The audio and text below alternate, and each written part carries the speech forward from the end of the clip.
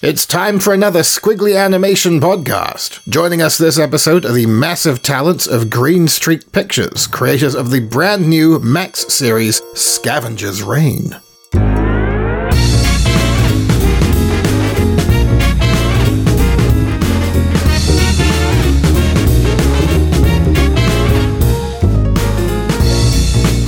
Well, hello folks, we're back for autumn 2023. It is another Skwigly animation podcast with me, Ben Mitchell, and Steve Henderson. Hello, Steve. Hello, Ben. Yeah, autumn already. Blimey. It's pretty terrifying, isn't it? I saw the leaves falling on the ground and thought, oh my god, it's time to record another Skwigly podcast. Are you feeling suitably autumnally? I am. I'm feeling pumpkin spiced, Ben. I really am. Yeah. We're in the thick of math, as you might imagine. So we're mere weeks away from the festival happening, and so I'm running on fumes, as you might imagine as well. So festival fun times in full force, and ready and rearing for some autumn Skwigly fun times as well. So, yeah. Harness those fumes, Steve. Harness them. Oh yes, I am snorting away. Nice fumey podcast performance. Good stuff. Yes, math very nearly upon us. Looking forward to it. It has announced its program fairly recently. Any highlights that are on your agenda as far as steering people toward? Oh, wow, blimey! Yeah, it's a big year for us. We're very happy. We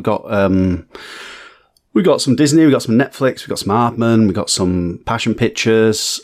We got The Boy and the Heron, which was a lovely thing to happen. That was wasn't the easiest thing to get hold of, but we're pretty glad we got it. So really looking forward to that.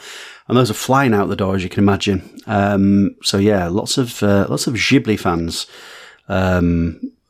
eager to snap up those tickets. So that was exciting. I'm looking forward to Chicken Run. I think 20 odd years later, we've got the sequel to Chicken Run. Everyone imagines, that being a festival director, that I should be saying, oh yes, I'm looking forward to the latest Eastern European chin scratchy nonsense. And I am. I'm also looking forward to chickens being silly for an hour and a half. There's nothing wrong with that. Yeah, running about, as the title might dictate. No reason not to. The original Chicken Run was a charming endeavour, beloved by many. I enjoyed the trailer for the new one. I will say the new voice does sound older than Sawala. Just putting that out there. Yeah, there is an ongoing debate about the vocal performance of the new film. What could you say? Julia Sawala's not really the cachet that she used to be when Ab Fab was in its prime. That's the reason, isn't it? It's not like... Well, she's no Chris Pratt. Well, indeed. And I'm sure that was the entire reason all those bums were on seats when that film came out. So. And Zachary Levi instead of Mel Gibson. I mean, there's a reason there, let's be honest. That one's a little more understandable. Yeah. Yeah. I mean, at the end of the day, it's a bunch of chickens running around. I could do the fucking voice. Go on. Do us the chicken voice. Feed me a line. I don't want to be a pie. I don't like gravy. That's a very compelling argument. I'm a chicken. Nailed it. Absolutely nailed it. You could be... The audition's yours. There's no point in auditioning anyone else. It brings to mind a little while ago I saw a trailer for new episodes of Rick and Morty. And I think we discussed this in the last episode of this podcast, that was a recast role that was not met with much pushback. Like everyone was just sort of okay with that. Watching the trailer and hearing the new voice and something really occurred to me about the sort of nature of casting and recasting and whatnot. It's like, I don't care about this show anymore anyway.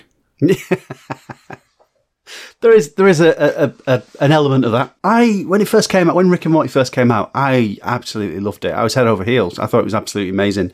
And then there came a point where the fans became a little bit... We may have well have discussed this. The fans became a little bit theatrical, shall we say. And I remember looking at it thinking, oh, It's time to dial back on the on the enjoyment. You know, these guys are really kind of ruining it. This is not the club that I want to be in. And I still kind of watched it, and there was some clever bits and pieces in it. I'm a fan of Dan Harmon's stuff. I thought that, you know, Community is brilliant and all that sort of stuff. And then a couple of weeks ago, I was like, oh, I've not watched Rick and Morty in years. You know, I don't think I've watched it since the baby was born. So I just put it on. I must have watched it because it was the last series, and I thought I'll start from the end. And I was like, I've not seen this one. Oh, I'll go back another one. Hang on, I've not seen this one either. Hang on, where? And it turned out I hadn't watched half of the season, so I'd just given up. And I was like, oh, I must have just and like, not only did I give up, it wasn't even a thing in my mind. It was like, I don't anything it anymore. And I thought that was a bit of a shame. You know, what happened to my brain that why did the importance of this show that I once loved evaporate? I don't know what happened. Why brain do that, Ben? Well, we move on in life. It's a sad thing, as you say, and I noticed it started happening to me in my sort of late 20s. I would just I'd start a show and really, really like it, and then, you know, a season would end, and then I would forget about it for years. And then, like, one day someone would be like, oh, yeah, what do you think of The Walking Dead Season 7? I'm like, huh? Like, that show could not have been on that many seasons. Come on. And apparently it was, and people were watching it. How fascinating. Yeah. Okay, well, I hope they enjoyed it. Because shows demand a lot from you, don't they? Nowadays, they demand so much from you. They're like, right, listen, half of this season is going to be terrible, but it pays off in the end. I've not got hours and hours of time to sit there and wait for this thing to be good. Just deliver good now. Stop fucking about. I've not got all day. You know, I actually think it was easier to invest in shows when we were younger, before like DVDs and streaming and binging was really a concept, because they were so stingy with home media releases back in the 80s and 90s. You know, The Simpsons would release 6 episodes of the show on video cassette a year in a good year. You know, all the shows I watched as a kid, you know, in the 90s, X-Files. I didn't see 70% of the X-Files until I was in college. And I was like, oh, this show is mostly crap. They just put out the ones that were, you know, had got the best ratings on video, and it convinced you it was a good show. And that's sort of the case. Like, you would be a fan of a show and have seen maybe a third of the episodes. And, you know, doubly the case for any cartoons I grew up on in the 80s, where, you know, you would try and revisit them in adulthood, you know, for the nostalgia or whatever, quarter life crisis. And you watch the introduction sequence and the music, and it gives you that nostalgia endorphin release. And, oh yeah, this has taken me right back. And if you can make it through an episode of them, you realize, oh yeah, I wasn't a fan of all 800 episodes of this show. I was a fan of the 6 episodes I taped off the TV in 1987, and which I watched over and over again. So yeah, I do think that, you know, there's a relationship we're having with streaming content where, like, you know, to be a fan of a show, you have to have watched all seasons, all episodes of every season. You know, I can think of very, very few shows that have retained that sort of level of interest, and where even when they go through bad patches, I will keep watching and wait for the good patches to come along again. Like, there's Always Sunny, and I don't know if I can think of a second at this point. And it's not easy. I think it's not easy to make shows. It's not easy, I think, to watch them and love every episode. And that's also with Rick and Morty, though. Like, don't they make 10 episodes every 7 years? Yeah. So they don't have as much of an excuse. I think that's why I did kind of stick it out as long as I did with them. Yeah. But they have released a new trailer. We didn't talk about it in the last one. It was released a couple of a week or two ago, maybe. So we finally hear how Rick and Morty sound, not done by Justin Roiland, and they sound like Rick and Morty sound. Mm-hmm. There you go. There's the headline. There's the headline that we didn't need to write on Skwigly. Yeah. Well, Yeah. I'm sure they'll get into all sorts of intergalactic scrapes and shenanigans. Yeah, oh yes. Oh yes. Yeah. There we go. We got, I think we mentioned some Simpsons there. We got Rick and Morty done. What's next, Ben? I was speaking with a colleague today, and they were very excited to be attending MAF this year. And they, yes, very keen to see Boy and the Heron and also the Peasants. Most excited of all, of course, about these Skwigly events that will be returning expectedly. And they're sure to be a blast. I'm looking forward to those as well. I mean, I apologise that the Skwigly quiz does clash with the Boy and the Heron. And I'm not apologising to you, Ben. I'm apologising to Hayao Miyazaki and Studio Ghibli. Yes. Because that means, obviously, that no one will be going to see the Boy and the Heron. Because they'll all be at the Skwigly quiz. It's understandable, but these are the decisions, these hard industry decisions that have to be made and taken, and I am sure he will get over it. He'll have to. If he knows what's good for him. Yeah, I'm really excited to get the Skwigly quiz underway. We just have to write it now. We need to get some awesome prizes and make sure that I know how the actual quiz works this year. We used a version where you have to use your phones. We stepped into the year 2010. Everyone had to bring their telephones and use their phones to do the quiz, and I absolutely goofed it off, and we were about 40 minutes late. So come along if you want some more tech shenanigans and awesome prizes. There you go. Tell you what, come along after The Boy and the Heron is finished, and we'll be, about 20 minutes away from starting. I'll still be like white-faced in like a cold sweat going, what's happening? Why has this happened? Lots to look forward to. I don't feel it was that bad last year. Like, people were rolling with it. They were all good sports. You have to be. You certainly do. But yeah, we got the Skwigly quiz, we got Skwigly screening, loads of awesome stuff coming up Skwigly wise, and I'm very delighted to hear that people down in Bristol are looking forward to coming up to Manchester. That's great news. Well, she did have a film in the festival. Oh, fair enough. I think she's probably excited about that too.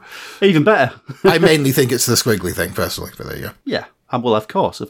Other events going on this time year are stalwart marketing director Aaron, I believe, has been at Animact of late. We should say congratulations, Aaron and Sylvie, for your new arrival. Yes. The Amazon delivery? Amazon delivery, yeah. They delivered a £9 baby boy. So, yeah, congratulations, guys. Congratulations. It's interesting taking a baby to an animation event, especially if you have to take the baby to the animation event rather than keep them in the hotel, because they make for excellent networking tools. If you've got a little baby on you, you're going to meet some producers that just want to pinch cheeks, Yeah, it's a good way around it. But yeah, congratulations, Aaron. Congratulations, Sylvie. And have fun at Animarket. I hope they've got a creche. A few friends of mine have been over there too, actually sort of on the kind of creative end of it. Some of them fared rather well. Nice to see our old pal, Joseph Wallace, got a bit of a special mention, and his new project looks quite interesting. We'll have an interview with Joseph coming up quite soon, I would say, before the month is through. And he alluded to the project he was bringing to Animact with him. Yeah, Joseph won the Annecy Award over there at Animact. Industry accreditation for me for 2024. Well, that'll save him some pennies. Yeah. He was hoping the Vanderberg sisters, we see more of that in the months and years to come. If we know one thing about Joseph is that he perseveres. It's like his last film, Salvation Has No Name, gestated for many, many moons. And, it's had a very good fate, I think, on the sort of festival circuit and on the online release. I think that story had a happy ending. Hopefully this one will too. Fingers crossed. It's nice to see friends do well. It's worth the wait as well, I think it's safe to say. It's always, when things have taken their time and they percolate beautifully, and they come out as lovely as Salvation Has No Name. I mean, I'm not saying he could have done it in 6 weeks, and it would have been the same film, but I'm saying it is a beautiful piece of work. Yeah. And unfortunately, the sort of story where if he'd have started it 10 years ago, it's still relevant today. There's still those crises going on around the world, and when he picked the topic, I don't think he was thinking, "Oh, well, this could be over in 3 weeks." Well, we go into that in the interview. He didn't really anticipate it being quite so evergreen. It's kind of a similar thing also with the recent Signe Bauman interview that went up. Like, there were these very kind of deep-rooted sort of social issues that were nearly kind of seen the end of, or so we thought. And now the kind of issues in that film, My Love Affair with Marriage, they're kind of more relevant than ever. Like, the world is really kind of in this sort of weird flux, sort of reverting back to, kind of scary time, to be honest. Especially, if we think of the comments of, certain prime ministers, the support that kind of thing garners, and the stuff that goes on in the States, and just very, very, very, very chilling little steps backwards. We're all just kind of like, failing a little bit. But from times of crisis can come works of very compelling and interesting art. So that is something. But, ideally, we wouldn't live in a shit heap universe, and we'd still get good films. But you can't have it all. There you go. Well, let's hope minds can be changed with these works of art, because they certainly need to be. And as you say, our leaders are not in the mood for changing minds, because a changed mind won't vote for them. Another animation event that I got serious FOMO about, and recently Laura was on jury in Viborg. Yes. And they're a festival I've wanted to go to for a while. I met that team at Annecy quite a long time ago, and they furnished me with those plushies that we used in that recreation photo for the math quiz. Remember when we were doing the live action remakes? And it was for I Lost My Body with the Rats, and I used their little green dachshunds in place of the rats. What really, really looked awesome, and I'm really sad to have missed it, was the Nikki Lindroth von Bar exhibition. All of those amazing puppets from films like The Burden. Yeah, I was very envious. Oh, well. I mean, Laura Beth animation Dachshunds, she must have been absolutely, the only thing missing was you, Ben. I got the impression it was a good time. They all got on very well. And I think nice. That's, a blessed thing when you're on a jury, because sometimes, I've mostly been on good juries who, they get on board with the notion that, let's just do what Ben says because we don't want to upset him. I haven't won all the jury battles that I would have liked to have won. There was a short film jury I was on, and I was so annoyed that the one that won. Oh, gosh, yeah. And it was a compromise thing, and compromise is just so unsatisfying, because I'd almost rather one of the really divisive films win than one of the just okay films. And the one that won a bunch of awards anyway, and the filmmaker wasn't even there to get the award, and his acceptance speech was a bit phoned in, and he's already won a bunch of awards. What do I care? So that was just, I should have really just bullied them more, but I was, being too damn decent and letting diplomacy, and democracy rule. Oh my God. To my downfall. What are you going to do? I'm often stopped when I'm on juries when they have to kind of read the rules out to me when I'm mid-rant about something. Steve, that's not part of the criteria. You need to sit down, Steve. Put the gun down, Steve. Get off the table, stop dancing and kicking people's coffees into their faces. You need to remember that this is best children's film. But yeah, any other animation events been on around? It was BAM recently, Bristol Animation Meetup. That looked amazing. A little closer to home. Our 1 year BAM anniversary. Yeah, I mean, each one of these. This would have been the fourth one we've done, and I think each one of them has sort of grown a bit and evolved a bit, all around the same kind of central premise of getting together and having a bit of a piss up. But with the last one, we really found a venue that the whole community seemed really on board with. And that was a big sort of step forward, because there were a lot of like agonizing sort of chats about like, oh, we could go there, we could go there, we could do this, and all the pints are too expensive there, or, we could get knifed if we go there. No one can park their bike if we go there because their bike will get freaking stolen. Anyway, we found a nice neutral place in a fairly friendly area of Bristol. People seem to dig it.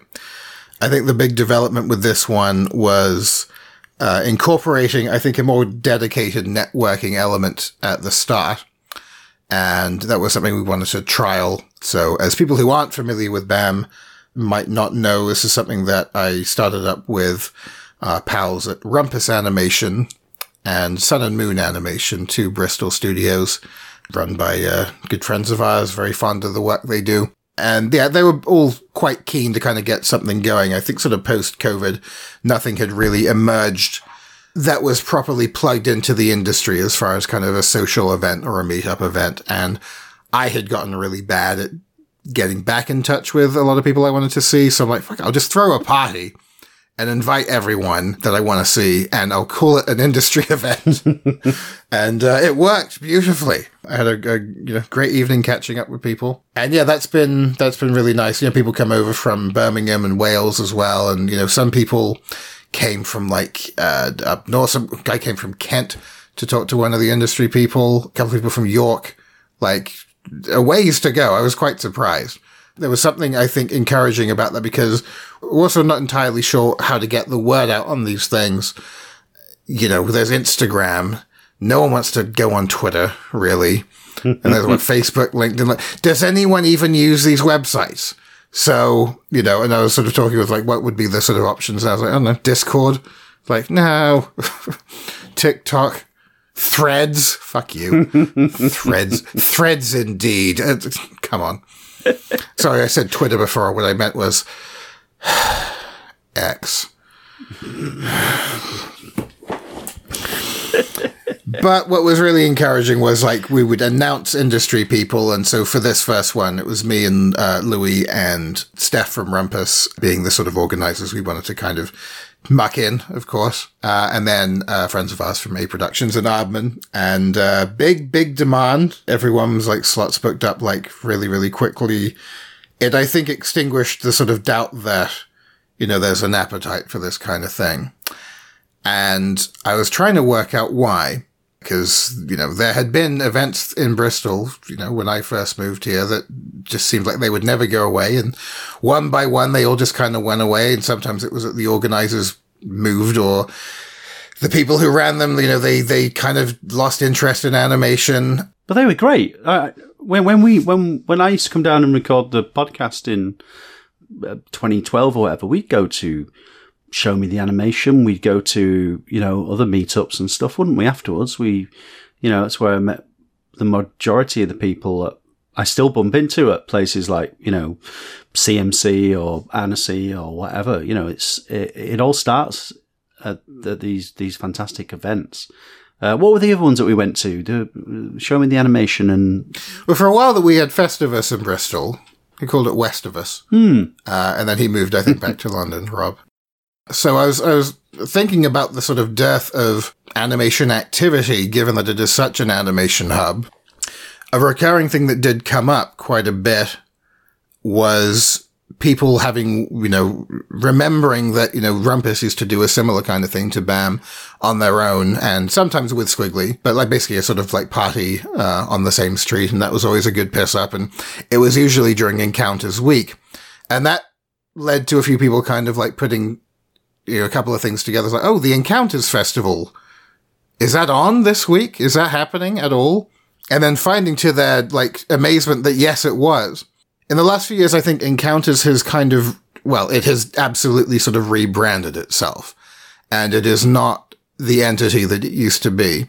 Now, people who've been following Skwigly for a while or are just, sort of local to Bristol will probably be aware that Skwigly and Encounters had for quite a few years a pretty clement relationship with Encounters. We were quite involved.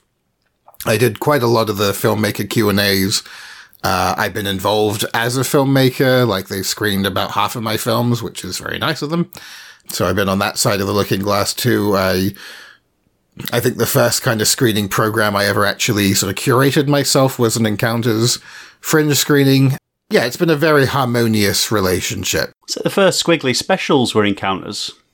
Yeah, that's true. We talked to, I think that was when we had Paul Bush on. May he rest in peace, with sad development since the last episode. I'll tell you something else as well. It's where we met. You and me. Or maybe it was just the Watershed. I don't know. Maybe it was, actually. Were you there just for the festival or specifically to do Skwigly stuff? Or Skwigly stuff. Yeah. I think it was like a Richard Williams thing going on or something like that, maybe. I was down for that, or time before, something like that. I can't remember. It was a long, long time ago, Ben. Years and years ago. Yeah. But yeah, so Encounters threaded throughout our lives, Encounters. A lot of memories. Well, it's had different incarnations over the years, and I think that, that sort of era when we would have met, that would have been at the Arnolfini, I think. Because they did split it up between the Watershed and the Arnolfini, and for a time, it was actually two separate festivals, and they had animation as its own festival at a different time of the year. I'm not sure for how long they did that, but I think that they were kind of trialing that at a certain point for a little while. And then they would sort of do mixed screenings, and then they would do, one festival, but, international live action competitions and international animation competitions. And they would be separate strands. You had the two different programmers, Kieran and someone else was doing the live action. That all seemed to work pretty well for me. I just don't know what their circumstances are. The impression you get is that they are given less and less to work with. But I'll tell you this much, what they do have to work with, they are not, I think, honoring the role animation has to play in this city. And Steve, you are going to sleep tonight, because I have, stats. Stats? I had look at his face light up. Okay. As in numbers. Numbers, Steve. Percentages. Ratios. Oh my gosh. So, chatting a bit with someone about, what their impression of the festival was and how they had felt like they had been to a couple of the screenings. I did go to a couple of things at Encounters this year, but I'll circle back to that just because it's kind of in service to the overall point about where the change of attitude, I think, has come from. So it is a new programming team. I think this year marks the first year that my relationship with them is basically over. As a non-filmmaker, hopefully they will screen more of my films in the future. But, the last thing I did for Encounters was last year, and it was a few write-ups for some of the films. And I had done that the year before. They were doing that this year, having film critics write up the films in the official program, but they didn't get in touch this year. So I guess that's kind of us done, is my read of that. I'm, surprised if a festival wants to do something with the same people more than once in a row, so it's a rare thing to have had such a long working relationship with Encounters. So, strap in for some stats. I'm gonna reel off a few ratios of live action to animation per screening, okay, and then I'll skip to the dessert portion. So you have your Southwest categories, films produced more regionally, right? 3 programs. First program, 3 live action films, no animation films. Program 2, 5 live action films, 2 animation films. Program 3, 4 live action, 1 animation. Okay, well, regionally, you would think there would be quite a bit, but let's move on to the international competition. Competition 1, 4 live action, 1 animation. Competition 2, 3 live action, 2 animation. A little closer to being balanced there. Competition 3, 5 live action, no animation. There's 8 programs, so I'm just going to skip 2. And there's a UK section as well.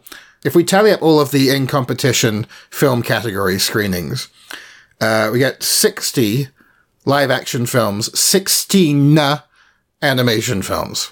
That's 21%.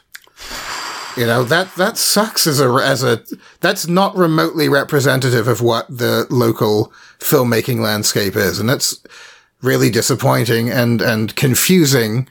And I don't really know what to make of that. Now, to their credit, I'll give it a more sort of rounded thing. There are other categories and screenings that would favor animation a bit more. So there's Depict, which is the 90 seconds or less film competition. I'm not sure if it's the same programming team behind it. Historically, it used to be kind of a separate thing, so maybe that's the reason why. 11 live-action mini-shorts to 9 animation mini-shorts. So that, that brings it up a little bit. You have things like late lounge categories. There's a screening called Short Shivers, more like the other ones, 4 live-action to 1 animation. And late lounge seemed like the funnest program, 3 live action to 5 animation. Late lounge was always a pretty dependable screening for a good mix of films, and probably the most interesting ones because they tend to be the, that category in a film festival where they do a late night screening and show the weird ones. So they're usually pretty good fun. And some of the films that were in this one I was pretty familiar with. It was a good bunch, so credit where credit's due. Animation completely dominated one screening. 0 live action to 6 animation. Can you guess which screening that was? Was it for the young'uns? Children's Jury. How did you guess? Oh, dear. And there were 5 animations across 2 screenings. Anime Showcase, which, would make sense. I would be a little bit more miffed if the live action outweighed the animation in the Anime Showcase. I'm not quite sure what to make of the Anime Showcase and its role within Encounters. I think that's a pretty new development. And it sort of feels like you could do an Anime Showcase at any time of the year. I know one of them was like films from like 1995. So that felt more like just sort of a supplemental thing. So if we tally it up, when you include Depict, we bring up the percentage a little bit to a whopping 26% animation. 71 live action to 25 animation. The ones that do make it in are generally pretty good. Like, they're films that I think we'd both agree, more often than not, films that are pretty, watchable and on the leaderboard of the better films of the year. Well, it's surprising seeing Ice Merchants in the kids' screening. That's great. I completely get treating the kids' audience as a mature and able to handle something like Ice Merchants, but that would have fit beautifully in any part of the festival. I'm not gonna trash somebody's programming, but maybe to say that the lack of animation is very concerning. It doesn't reflect Bristol, the town that I know, and I'm not from Bristol. But every time I've come down, I've hung around with somebody like you, Ben, or I've been to Encounters and bumped into all my animation chums and all that sort of stuff. I know animation. I know Bristol as an animation town.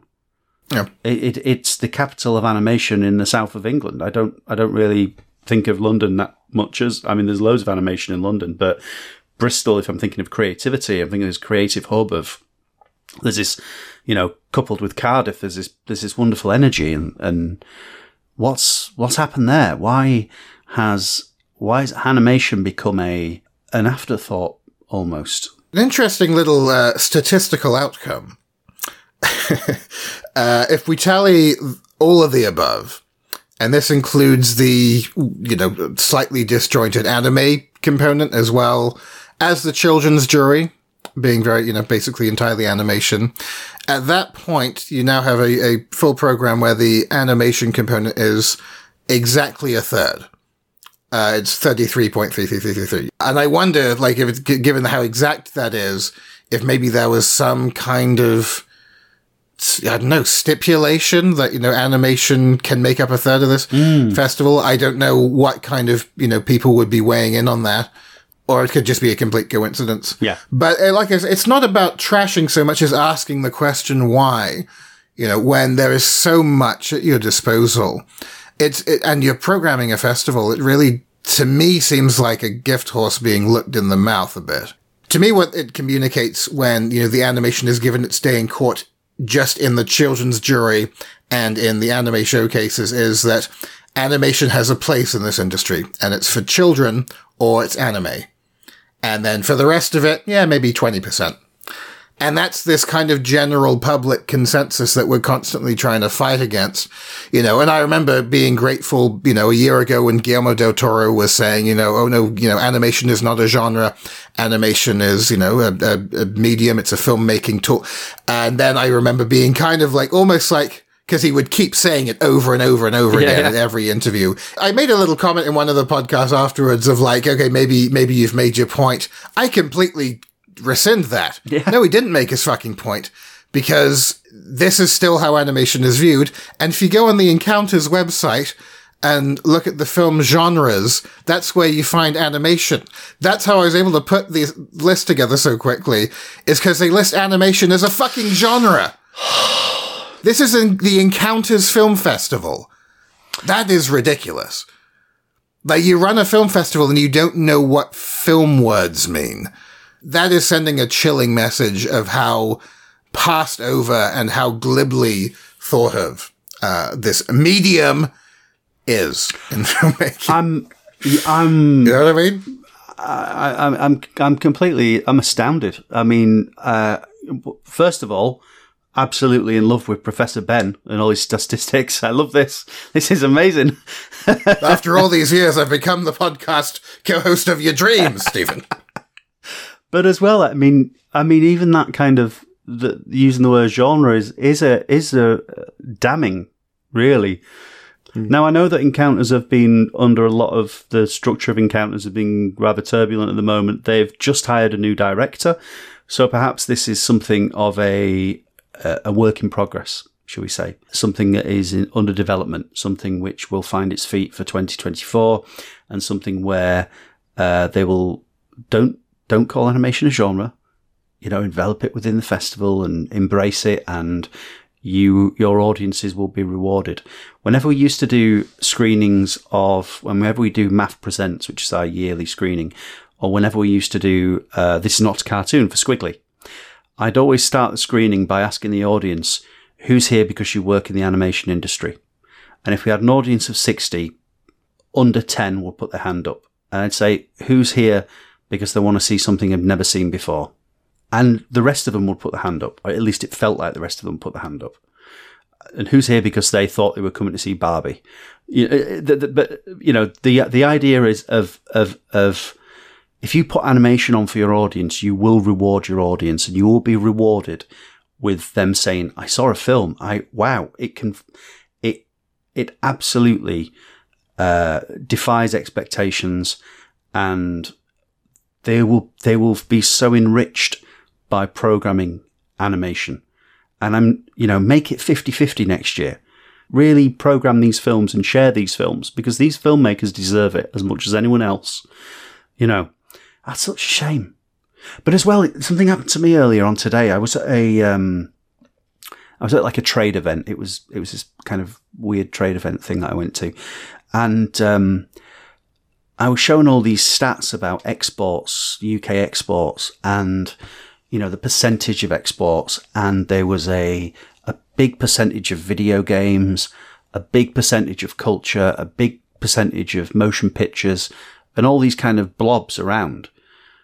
None of them, not once was animation mentioned. However, animation fit into every single one of them. Animation was a joining factor in all of these kind of industry sectors, which are worth billions, and yet animation is always the second. It's this incredible like glue that keeps it all together and kind of binds culture, and it's such an amazing thing. And then later on through the speech, somebody mentioned, and this is going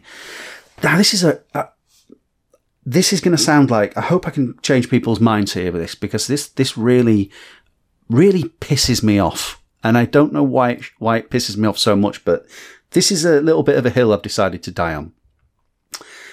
Now, when people refer to things as Mickey Mouse, and they referred to, it was somebody talking about sports, and they said, oh, everybody gets the little Mickey Mouse trophies and they're all happy. And it's like, why are you using Mickey Mouse? Why do we allow ourselves to use Mickey Mouse as a derogatory thing?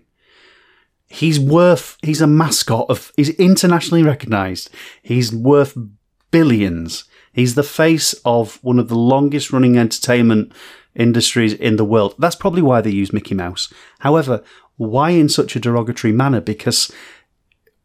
And all it does is belittle animation in the public sphere.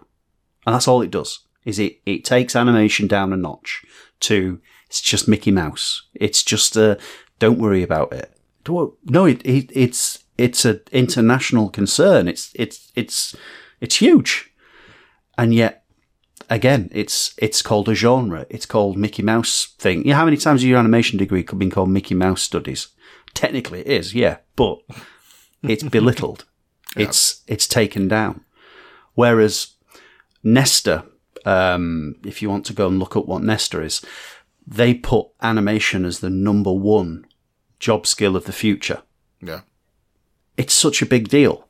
And yet it's treated with such... And I think the reason why is because people are scared of it. People don't understand it. But if you don't have to spend long. You just watch one program of animated films and you get it. Yeah. You don't have to spend years watching, going back through the archives and understanding and having long conversations and doing all this. Like, just watch it, you'll get it. And then just do what you want with it. Discover more things, enjoy more things. Just really get stuck in if you want to get stuck in.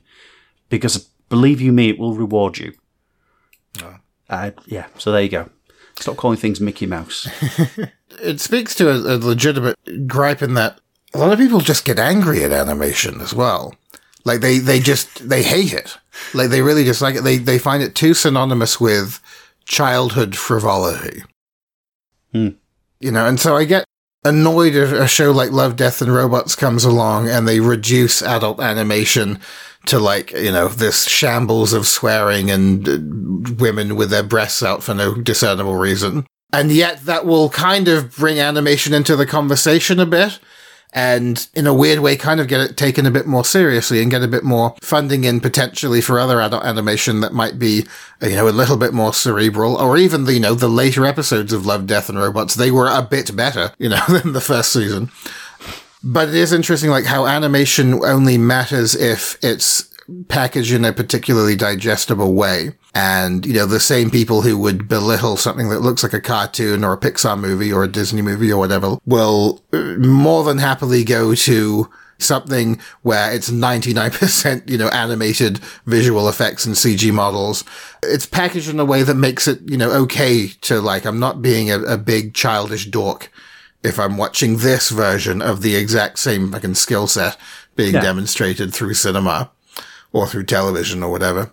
And that is sort of frustrating because it's a unnecessary cause. It's an unnecessary thing to remove from your life as a matter of principle. You know, and I get, you know, if you're a parent and your kid wants to watch the same episode of Paw Patrol again and again and again and again and again and again and again and again and again and again and again and again, they put out the fucking fire and again and again and again and again.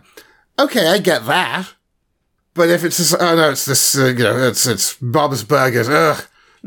How dare they be on my television? This cartoon family. You watch that shit? What's wrong with you? Watch a grown-up show like The Only Way is Essex. So, anyway, I don't think that there is an inherent snobbery or hatred for animation in the Encounters camp. I think that they wouldn't have that anime component if there was an issue with animation. The issue is, to me, like, well, where is any of it? Like, you know, why is there so little of it? In my subjective opinion, I think the program would be enriched with a much more sort of balanced live-action animation split. And that was basically all of the feedback I got about Encounters at BAM. Like, a lot of people brought it up, and, you know, it made me interested enough to actually dive into the program and look into it. A couple more stats for you, Steve. Ooh. So, you know, it's not just film screenings. The special events peppered the program.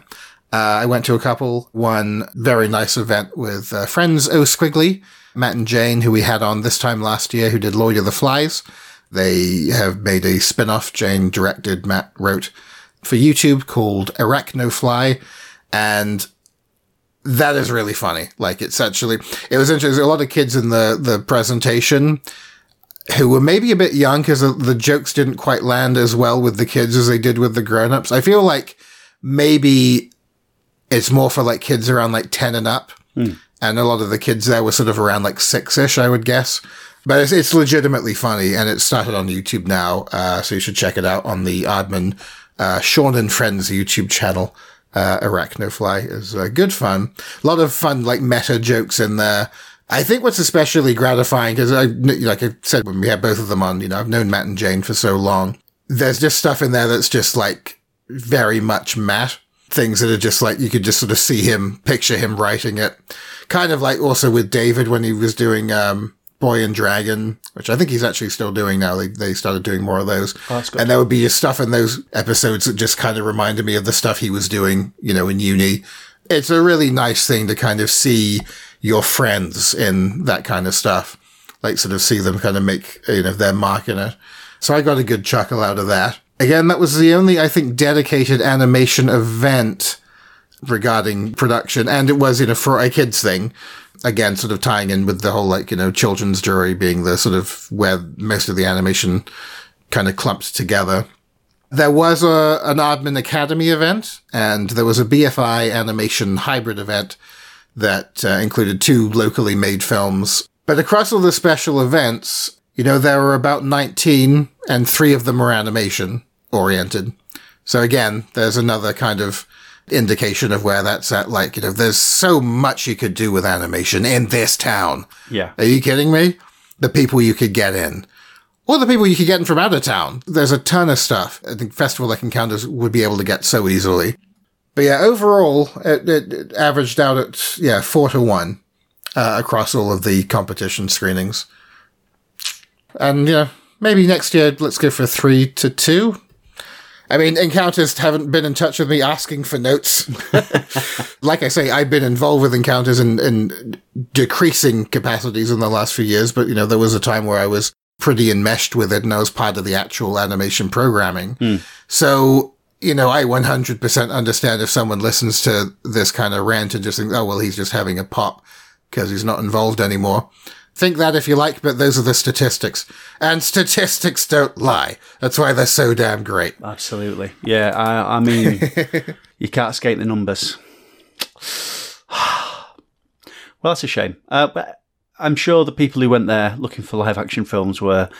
there's a live-action film podcast somewhere now, Ben, and they're going, there was too much animation. Like, I've got the numbers, and, like, nearly a third of it was animation. That's absolutely disgusting. What about our live-action filmmakers? What about our people with iPhones now? Everybody's got an iPhone. We're all filming films. Oh, well.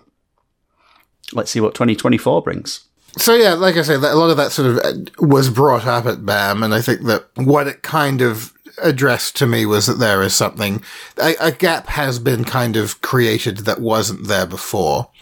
And I think that's sort of come with, this festival essentially kind of reconfiguring what exactly it is. I'm sure there's a reason as to why they're doing it in terms of it's probably making sense for them on a certain level, whether that be financial or whatever, whether it kind of guarantees more support in the future. It's all a whole separate thing from anything to do with me now. I wish them well in general. But it made me really happy that we were doing stuff like BAM because... that really felt like the animators that I knew, the people that I'd loved sort of working with, and a whole bunch of, new people who have come into Bristol and people who just decided to come over for the night. It really, really felt like a lot of camaraderie was flying around the place. Great. And the people, a lot of great feedback about the one-to-one sessions. So we'll do that more. And I definitely want to do more with BAM moving forward. Now that I got the meet up and get drunk and catch it with my friends post-COVID phase out of the way, where we're getting a lot of encouraging responses and feedback. And so it would be a waste to not do something with that. So watch this space. More BAMming to come. Nice one. I would imagine at least one before the year is through as well. That'll probably be another kind of one-to-one session component with that one too. So keep your eyes on the Skwigly socials. They filled up really quickly this time around. They probably will again. So just keep your eyes out and get in touch as soon as you hear about stuff because these people are in demand. They're good people. They're wise. Nice. Well, I'll have to get myself down for one. That would be wonderful. Got people coming from York. People come from York and around the country and driving past Manchester to get there. I can't sit up here, just watch them go past, Ben. Get myself back down to Bristol for some animation goodness. Hitch a ride. Yeah, exactly. Yeah, I can't really speak on behalf of it's really difficult to get big institutions, not the BFI. The BFI are very good, but to get other large-scale national institutions to understand animation. That's been something of our mission. Yeah. So maybe that's got a factor in what's going on, but who knows? Sorry, what else has been going on, Ben? Well, speaking of large-scale institutions, or institutions in general, what I did on my summer vacation, which was a very brief vacation, it was only a couple of weeks, but I managed to reconnect with what was going on in some of the corners of the Montreal animation scene. Not that many. Like, there were a lot of... because I hadn't been back to the old stomping grounds for about 5 years, like pre-COVID. And there were a lot of people I would have loved to have seen that there just wasn't enough time. And it was, you know, there were other priorities, I think, as far as like stuff to do, a lot of family stuff to take care of. But I did get some time catching up with some folks and some organizations. We did swing by the National Film Board of Canada while we were there. They are up to some fun stuff.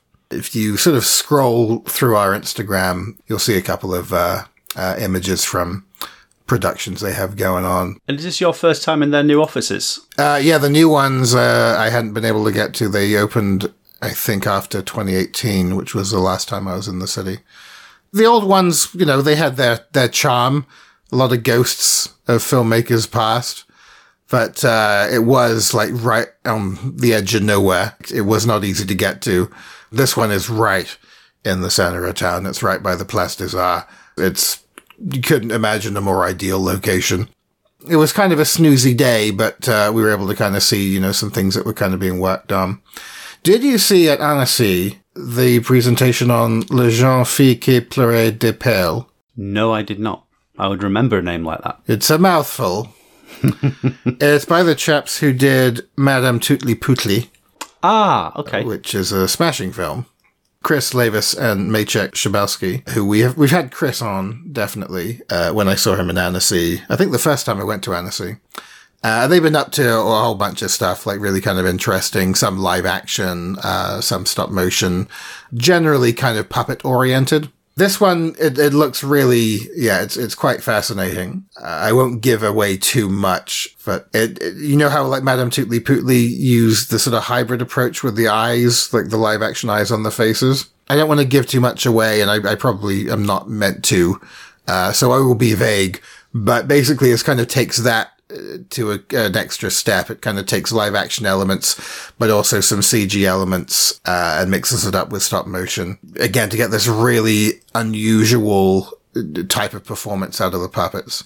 And I don't know if it's become a sort of like well-known thing or because it wasn't hugely imitated. Other filmmakers, you know, did kind of use the live action eyes on stop motion puppets, a few times after, but I would imagine that it's still quite an affecting thing to see. Madame Tootly Pootly, especially if you're not quite sure how it was made. Because I remember Barry Purvis showed it to us the first time he came to our uni, and he showed it to us with a bunch of other stop motion films.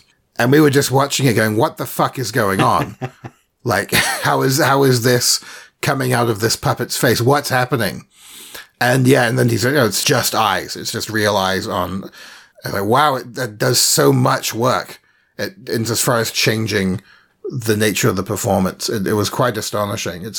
We have a little random, like, lenticular bookmark on our fridge that, like, emerged during the house move the other month that we just popped on the fridge, and I'll pass that by, and it's just that shot of, like, Madame Tootly Pootly kind of peering over her newspaper, like, through her eyes.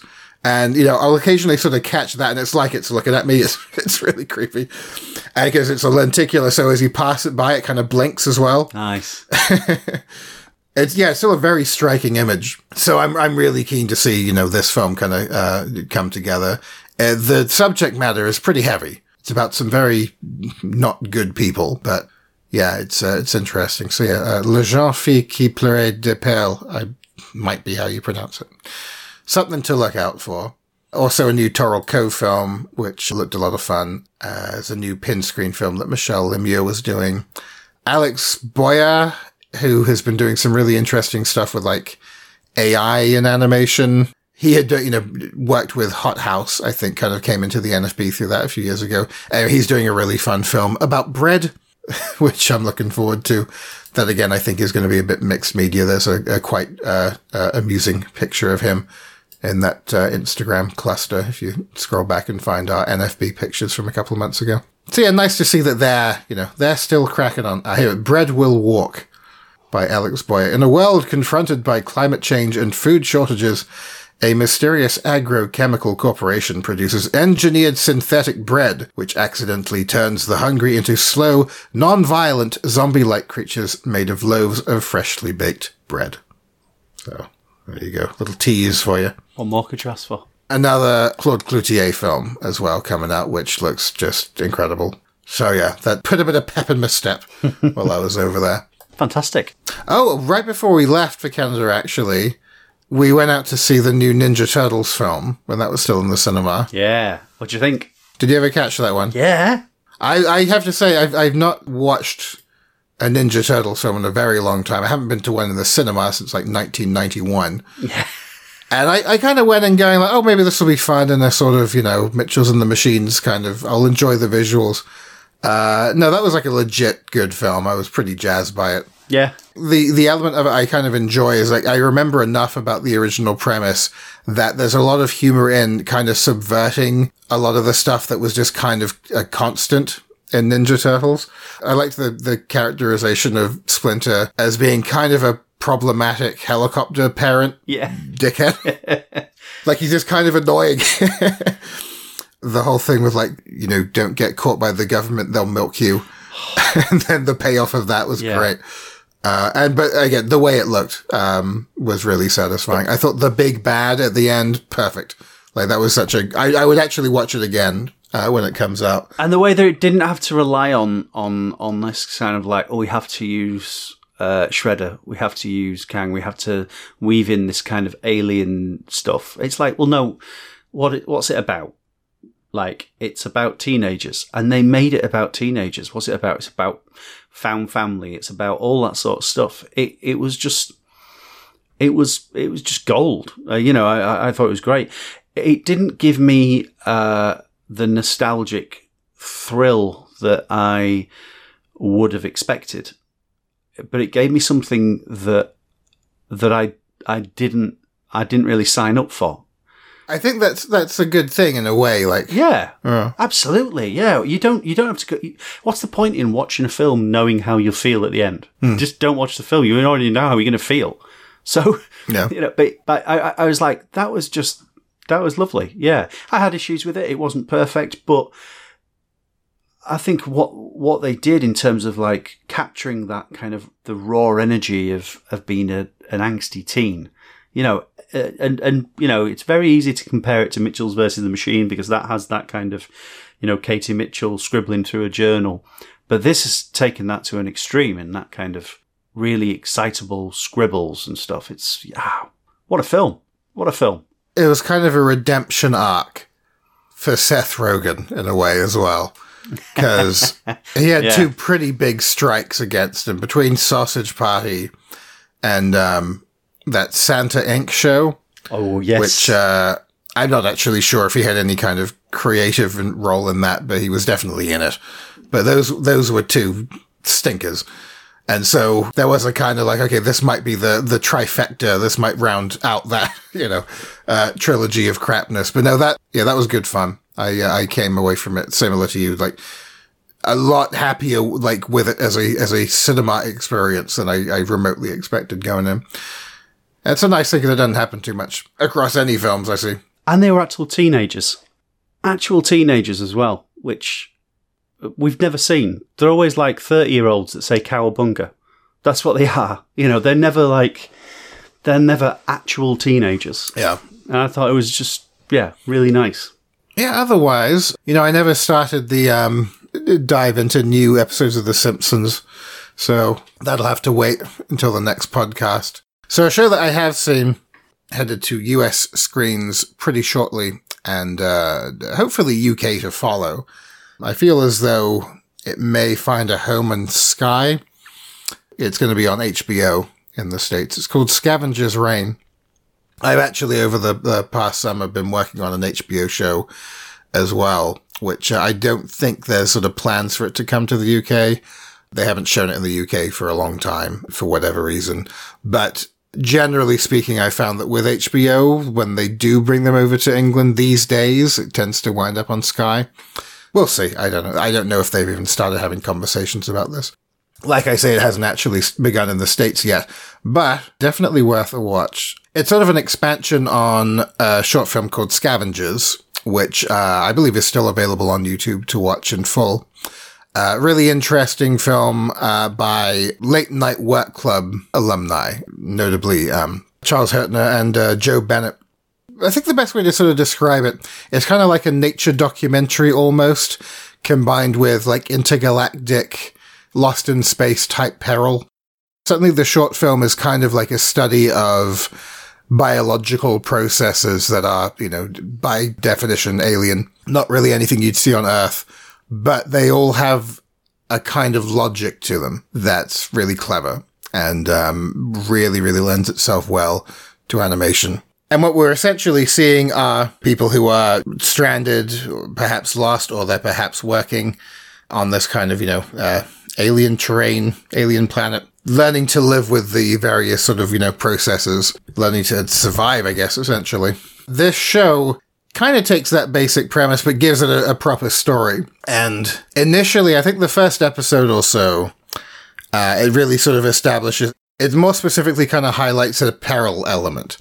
Like these are characters who are, they're lost, they're stranded, they have crashed, they are separated from one another. There aren't, I think, that many survivors from the mission they were on. They are far from home, and pretty much anything can come along and slap them up or do something devastating to them, slice them into pieces.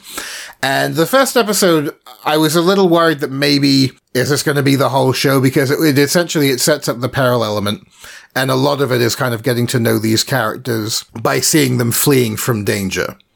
And we found a safe space, to rest our weary heads for a minute. Oh no, there's some more danger. Oh, we found some nourishment. Let's go, slice this thing open and sustain ourselves. Oh shit, that angered a big angry thing and it's going to come and kill us. We've got to run away again.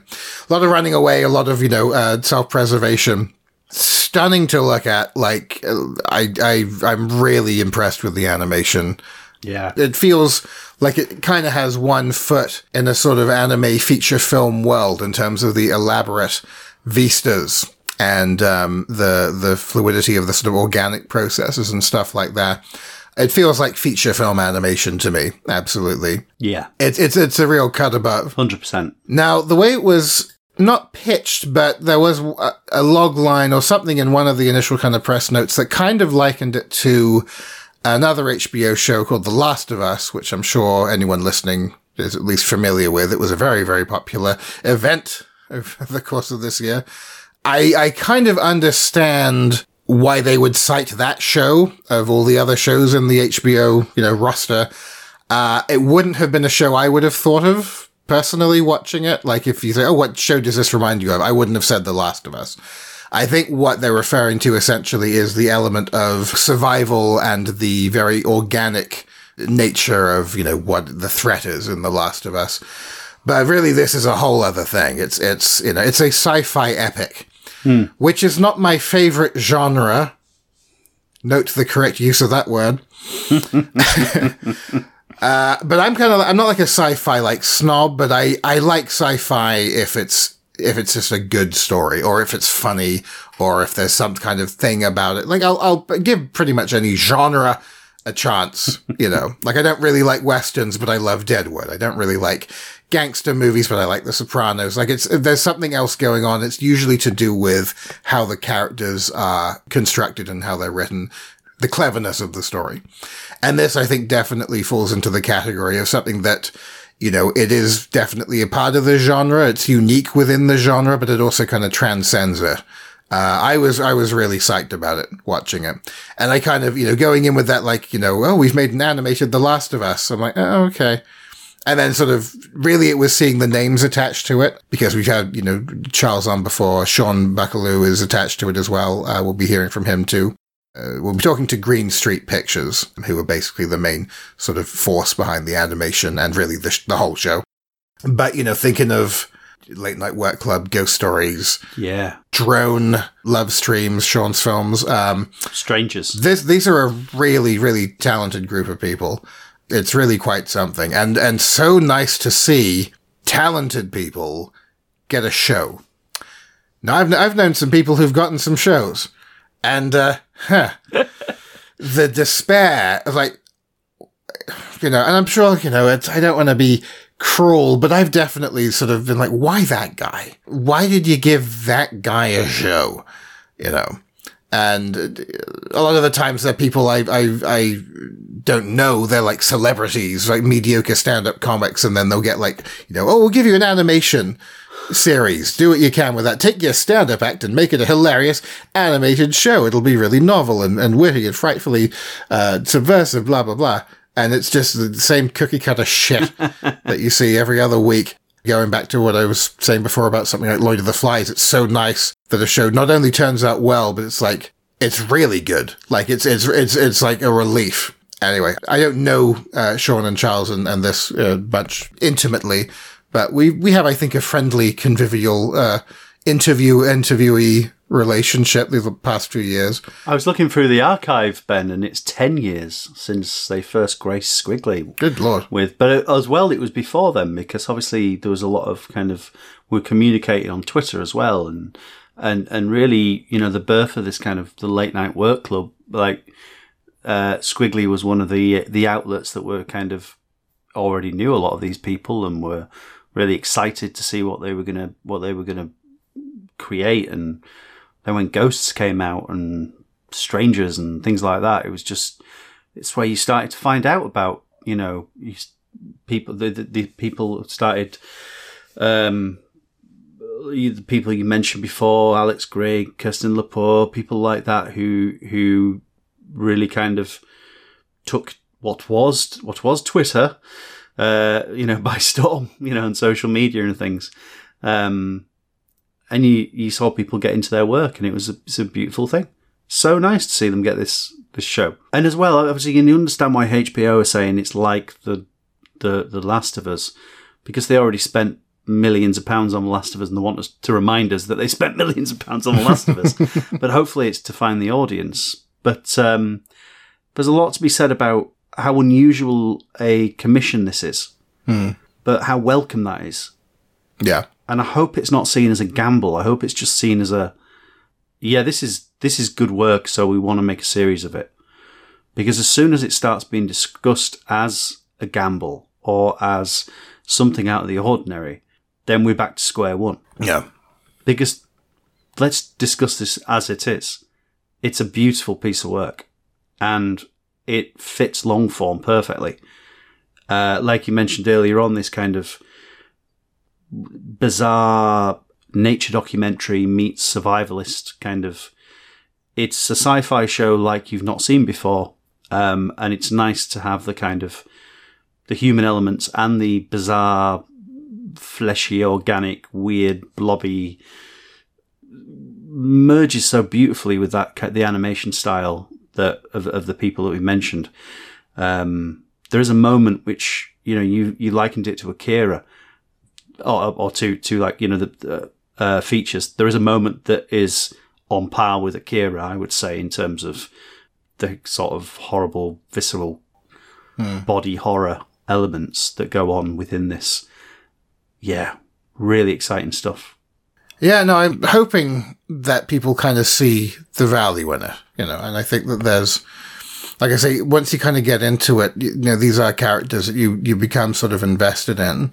Very well performed. You learn a little bit more about their relationship to one another as it goes. There are some really surprising kind of revelations along the way as far as, what, one character's backstory is and how it interlinks with another character's backstory that you, until a certain point, you hadn't even known that even was any kind of overlap there. I say this a lot, but it's also a show I could quite happily just sort of watch again and again, even without the sound, it's just a show you could study. Yeah, like I say, the original Scavenger short is available online. And there is a trailer for this also online. Yeah, both just very fun to look at. Interesting approach to the character design in this show. It's quite different from Scavengers, but it really captures the tone still. Yeah, it's an interesting kind of development in that respect, but that's something we talk about in the interview. So yeah, shall we hear from the talents of Green Street Pictures? Yeah, let's do this. Here is Charles Hurtner and Sean Buckaloo and Benji Brook of Green Street Pictures, the animation company behind Scavenger's Reign. In the past, we have spoken to you, Charles and Sean. It would be great, actually, if we could all introduce yourselves to kind of put a name to the voice and also tell us a bit about your respective backgrounds in animation and I guess how you've kind of come together for Green Street. Yeah, I'm Benji. I'm supervising director on Scavenger's Reign and partner at Green Street. And I actually learned how to animate in Photoshop from Charles from his Vimeo tutorials in around 2010. So I've been a big fan of Charles and Sean in the indie animation world online for a long, long time. So joining Scavengers was a real dream come true. Hello, my name is Charles, independent animator, self-taught. That tutorial that Benji mentioned, I have to give credit to Caleb Wood, a friend of mine. We worked on that together. I'm always surprised to hear people keep bringing that up and still wanting that tutorial because it's very woefully out of date, and I wouldn't recommend anybody learning how to animate in such a fashion, especially with all the ways that Photoshop has evolved now. But yeah, so longtime independent animator, hooked up with Joe Bennett to create Scavenger's Reign short film, which then became a pilot, which then became a show.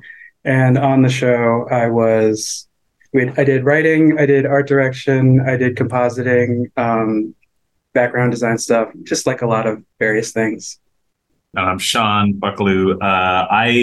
Charles and I became friends on the internet and started a podcast to talk about Avatar back in the day. And then I met Joe when he at a late night work club screening. Actually, all of us met in 2013. And yeah, I started also just making independent animation and animation for the internet. And then when Charles and Scott and a couple of other people started Late Night Work Club, they invited me in, and that's kind of how I got introduced a little bit more to this, universe of internet online animation. And then when they were working on the Scavengers short, I sort of was just around because Joe had moved to Los Angeles and we were just becoming buddies. And I was so excited by it and so inspired by it. And then when it became a show, I was very happy to hop on. And I was a writer, co-executive producer on the show. And the show itself is really something, Scavenger's Reign. I'm about halfway in. And usually with screeners, like, if I get more than one or two, I'll usually just watch one or two. But no, this one really kind of got me into it. And I'll kind of circle back to that in a sec. Given that it grew from an Adult Swim short, I was kind of interested in the production circumstances of that. If that was something you went to the network with, were they soliciting short film ideas at the time?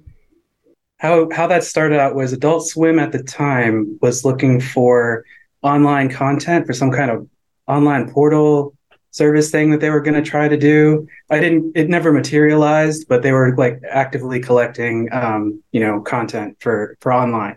Everybody knew online was the future, but nobody knew quite what to do. And I feel like we were a little bit part of that. And I think the short film was originally just supposed to be like a quick thing, a quick and dirty Adult Swim 2-minute kind of a thing. But we got our ambitions got the best of us, me and Joe, and it ended up being like this 7-minute thing. And at the time, who was Lazo, right? Mike Lazo? Am I getting that right? Yeah. He was the head of Adult Swim at the time.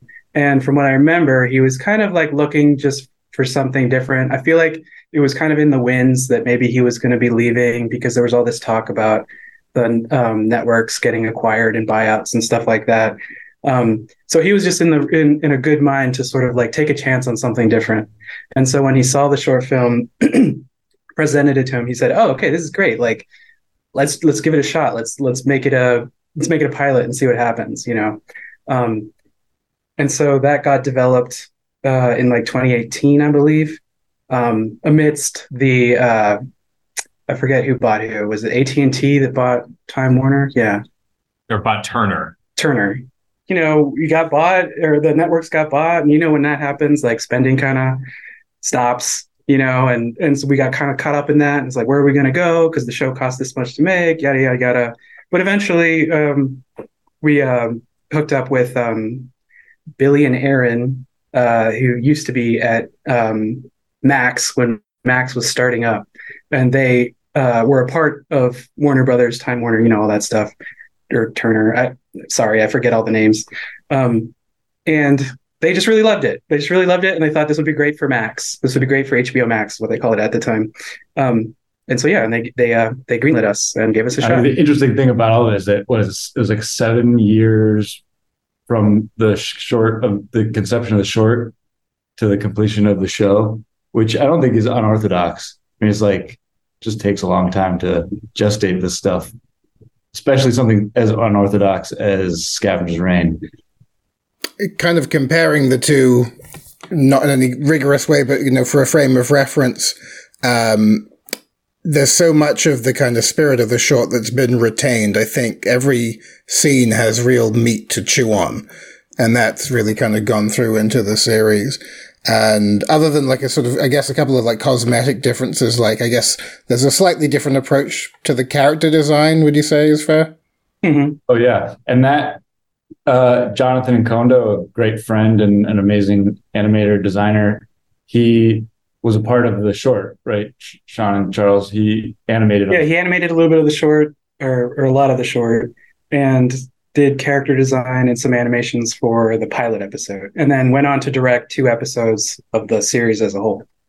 And he has a very specific and really dominant style in this like indie European animation world. Is sort of kind of think about it as European anime. And he, I think, has cornered the market on a very specific way of drawing these characters. And I feel like Scavengers is the first show that's hopefully presenting this style to the world. It's not American anime. It's not, Eastern anime. It's its own thing. And the characters are so beautiful. And the animators who worked with them, I think, pushed them in interesting directions. I think over the course of the season, we got more and more comfortable with how to push them. And the backlog of images that we put together, of the layouts, all of the pieces of animation, it was a huge team on our side to put together a layout, which is unorthodox in American animation right now. And I think that's what gives it its feeling like it's handmade. It's very like a loving piece of art in every frame. And hopefully that comes across as you're watching. The layout is astonishing. And like I say, there's just so much to kind of like, take in. And I think it would definitely, lend itself to multiple viewings. And there were times actually where I'd go back and I would rewatch certain sequences, that I just kind of watched. And that I think is something I was chatting with a colleague of mine the other day about, not sameness, but I think a lack of visual excitement in a lot of adult animation, or it's visually dynamic in a way that very much fits a kind of mold. A lot of stuff you see on Netflix, for example, feels quite samey. And this just feels so unique. It feels very kind of distinct, I think, to the artists behind it. Sean, given your role on this project, but also being familiar with your work as well as a filmmaker, there were elements of it that also felt quite reminiscent of you as an artist. Was there any kind of input in that respect from you? I mean, I felt like I was writing on it, and that was kind of my main official capacity. So certainly for the episodes that I wrote, I was able to like put my imprint on it, and it was a writer's room writing it, so I felt like it was a lot of collaboration in even in scripts that are penned by a particular person. Everybody kind of has their DNA in it, but then I felt like I got to be there for a lot of the process and kind of tried to get involved and suggest things and put my creative input in, I don't know, as much as possible. So I would say Sean's DNA is all over it. I mean, here, I think what you do in your short films where your camera functions like a live action camera, that's what we talked about. It was the marching orders from Joe and Charles was, we just want it to feel like we're using lenses that are used in live action film, and the acting should feel like live action. The camera shouldn't move around very much. The staging should feel like live action staging. And Sean does that in all the short films, which I think makes like it crackles with specificity, and it makes you feel like you're watching an elevated, feature film quality. And it's something that I think it taps into the subconscious on a viewer. It's so subtle. It's just like how much space the character takes up in frame. And if you dial it in and you look at a Paul Thomas Anderson movie and you try to emulate what he's doing and not trying to emulate what other animated shows are doing, it just creates something that it feels really unique in the ecosystem. Yeah, but it's also, I would say, like, it's like the benefit from my perspective is I feel like it was like there's so many good people working on the show that I felt like on the writing side there was just a lot of confidence that like you'd write something that is very complex, and you're like, oh, I know this is going to be tough to execute. But I think there was just a certainty that like a lot of subtlety was going to get baked in. So I think that inspired a sense of like you can be as subtle as possible and try to be as live actiony as possible in the writing, just because and certainly at some point it just became very obvious that it was like, oh, the execution of everything is just at such a high level that I don't know, you can write to your most specific self or something, as opposed to, I don't know, another show that has maybe a slightly different visual language where you're like, oh no, I have to write this more broad, or I have to, whatever. Also, it's funny because I feel like in the scripts, it's sort of like a word jungle, because you're trying to describe these processes of like the planet. And it's like, I'd say there's a decent amount of that is in the script. Obviously, like the artists would like plus it and take it their own direction in like really amazing ways, but you would have like it's 2 pages of just description of something that goes by kind of in a flash when you see it on screen, but it is happening a little bit in the writing stage, and that was fun. And I think like for us, like took a kind of visual imagination that I was happy to like be an animator approaching that, just because I was like, I think if you were, for example, actually strictly a live action writer, you would find this show challenging, because you're having to like, okay, it's like a frog mixed with a pile of spit mixed with, and there's goo and blah, blah, that just would be, I don't know, maybe hard to wrap your head around or imagine visually as you're writing. But that and the delicate acting, it's that we tried to retain as much in-house as possible. I think oftentimes, and we talked about this a lot, anime, it's the giant set pieces that are kept in-house, the big action set pieces, and there's a lot distributed over every episode in Scavengers, where we want this like delicate, weird animal stuff, being done very specifically throughout the episode, and the acting, trying to get that feeling like it's elevated throughout the episode. So spreading that among our artists and making sure the entire episode gets that treatment. And that way we can also say like a piece of dialogue or a scene is a lot of subtext, a lot of subtlety. We get to direct the artist who's working on it in a really like a lot of back and forth. And there are things that can be done with a lot of, I don't know.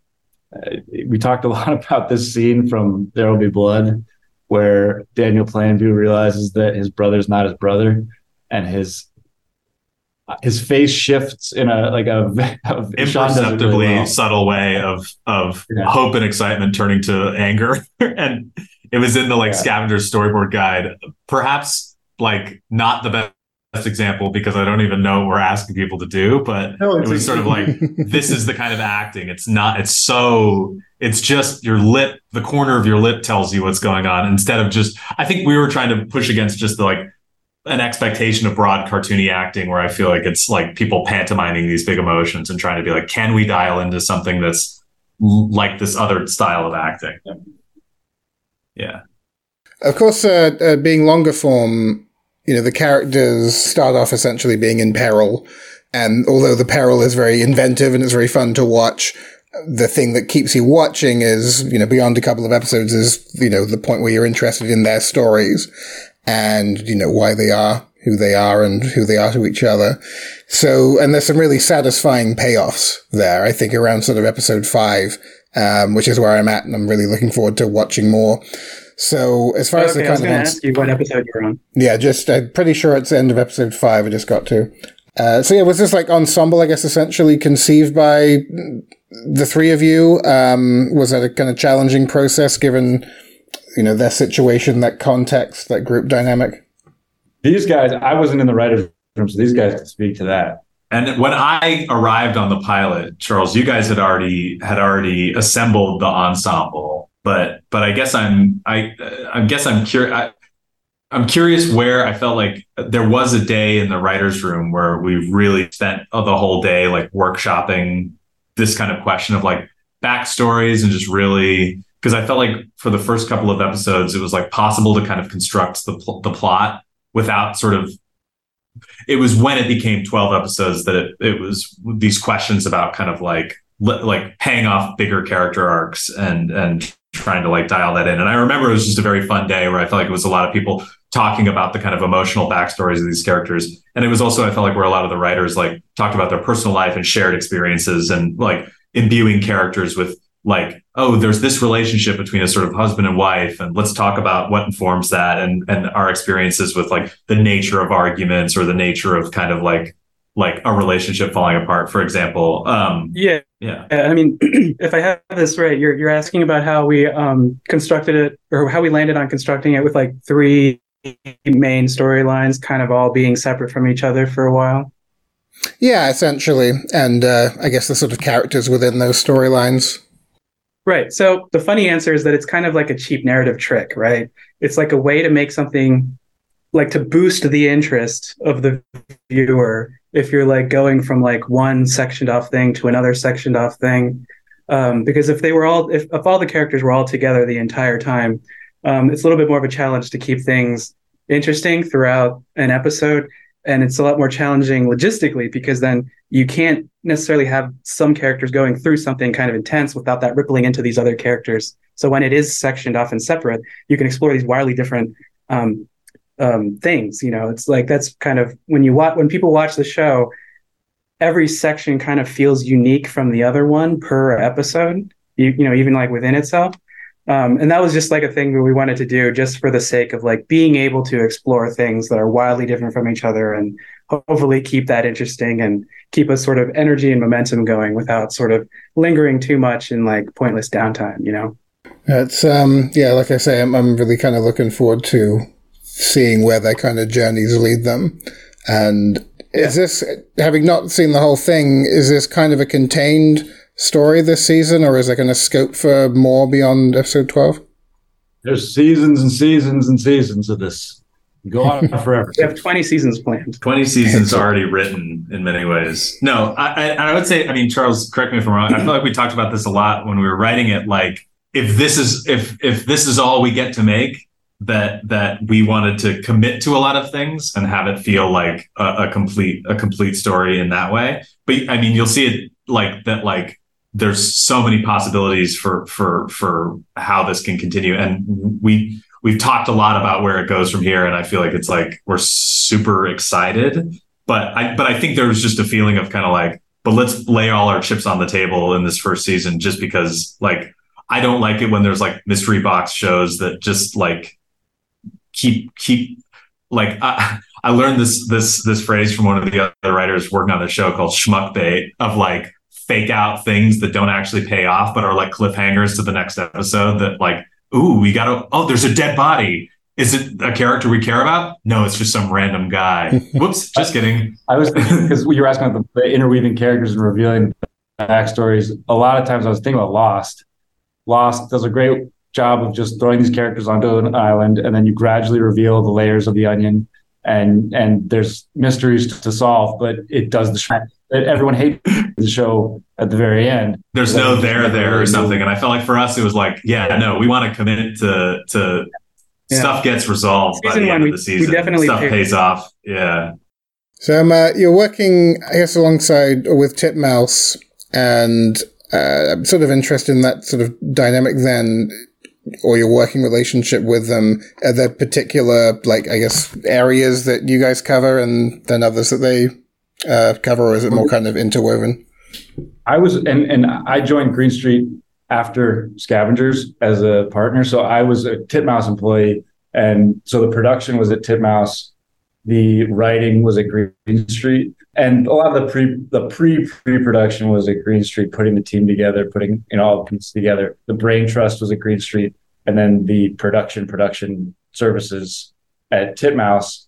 Great relationship with Titmouse. They're fantastic, and we work closely with them all the time. I've worked with Titmouse for years, and a lot of it was like learning from Titmouse about how to structure a show like this, and such a complex piece of machinery, trying to figure out how to do something really elevated within like the confines of a American TV show budget. That wasn't, it's a first season, so we're not getting like big, huge resources from HBO. So it was working with them to figure out how we can do something that feels really unique and special with the limited resources we had. And I felt like they really pulled us through in a beautiful way.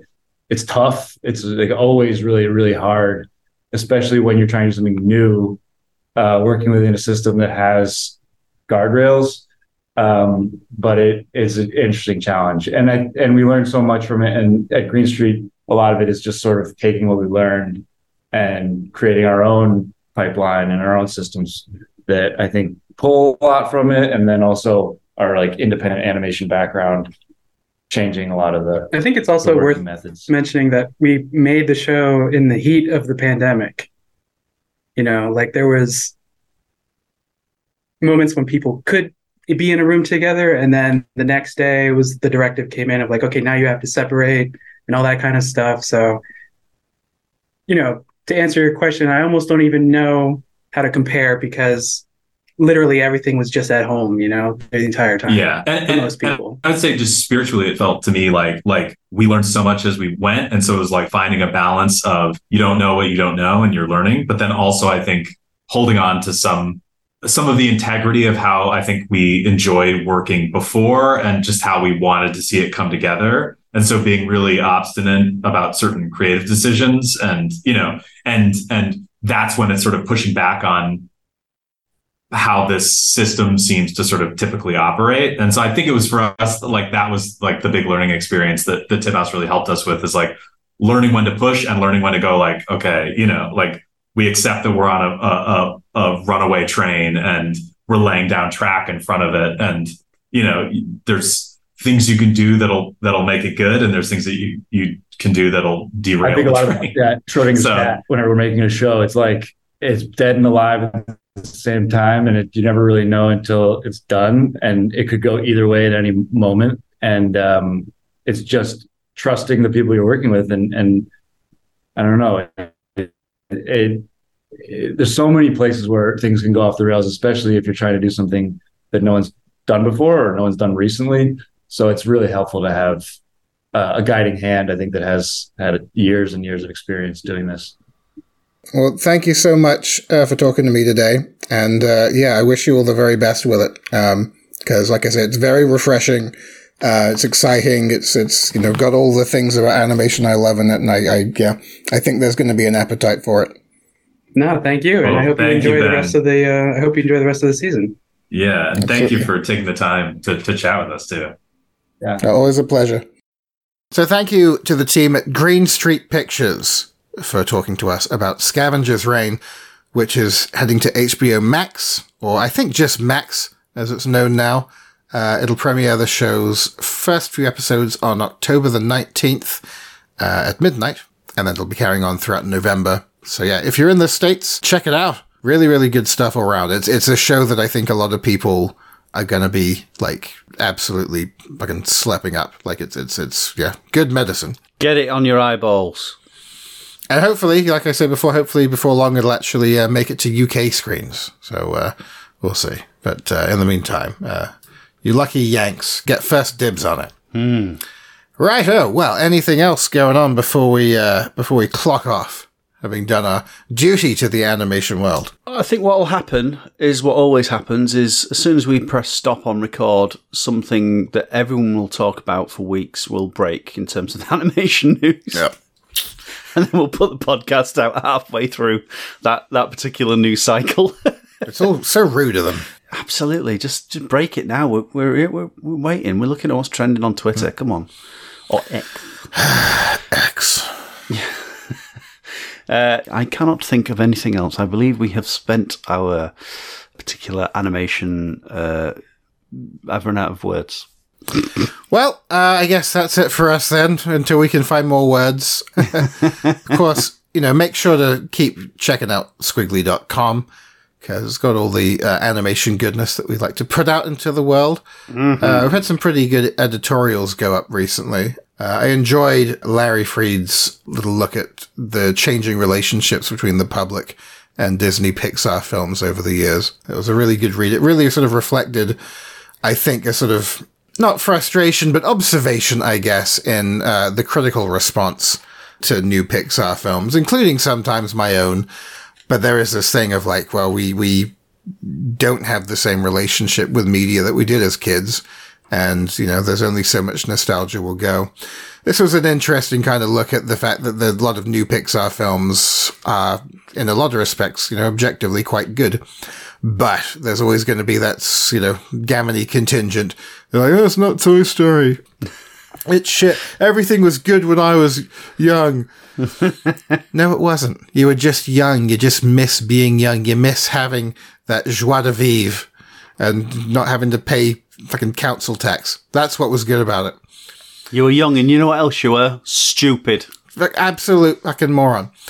The show Dairy Girls really highlighted it for me, which has, set in the 90s, and it has the most masterfully curated soundtrack of 90s, like, pop chart dreck, that when you see it in the context of the episode is great.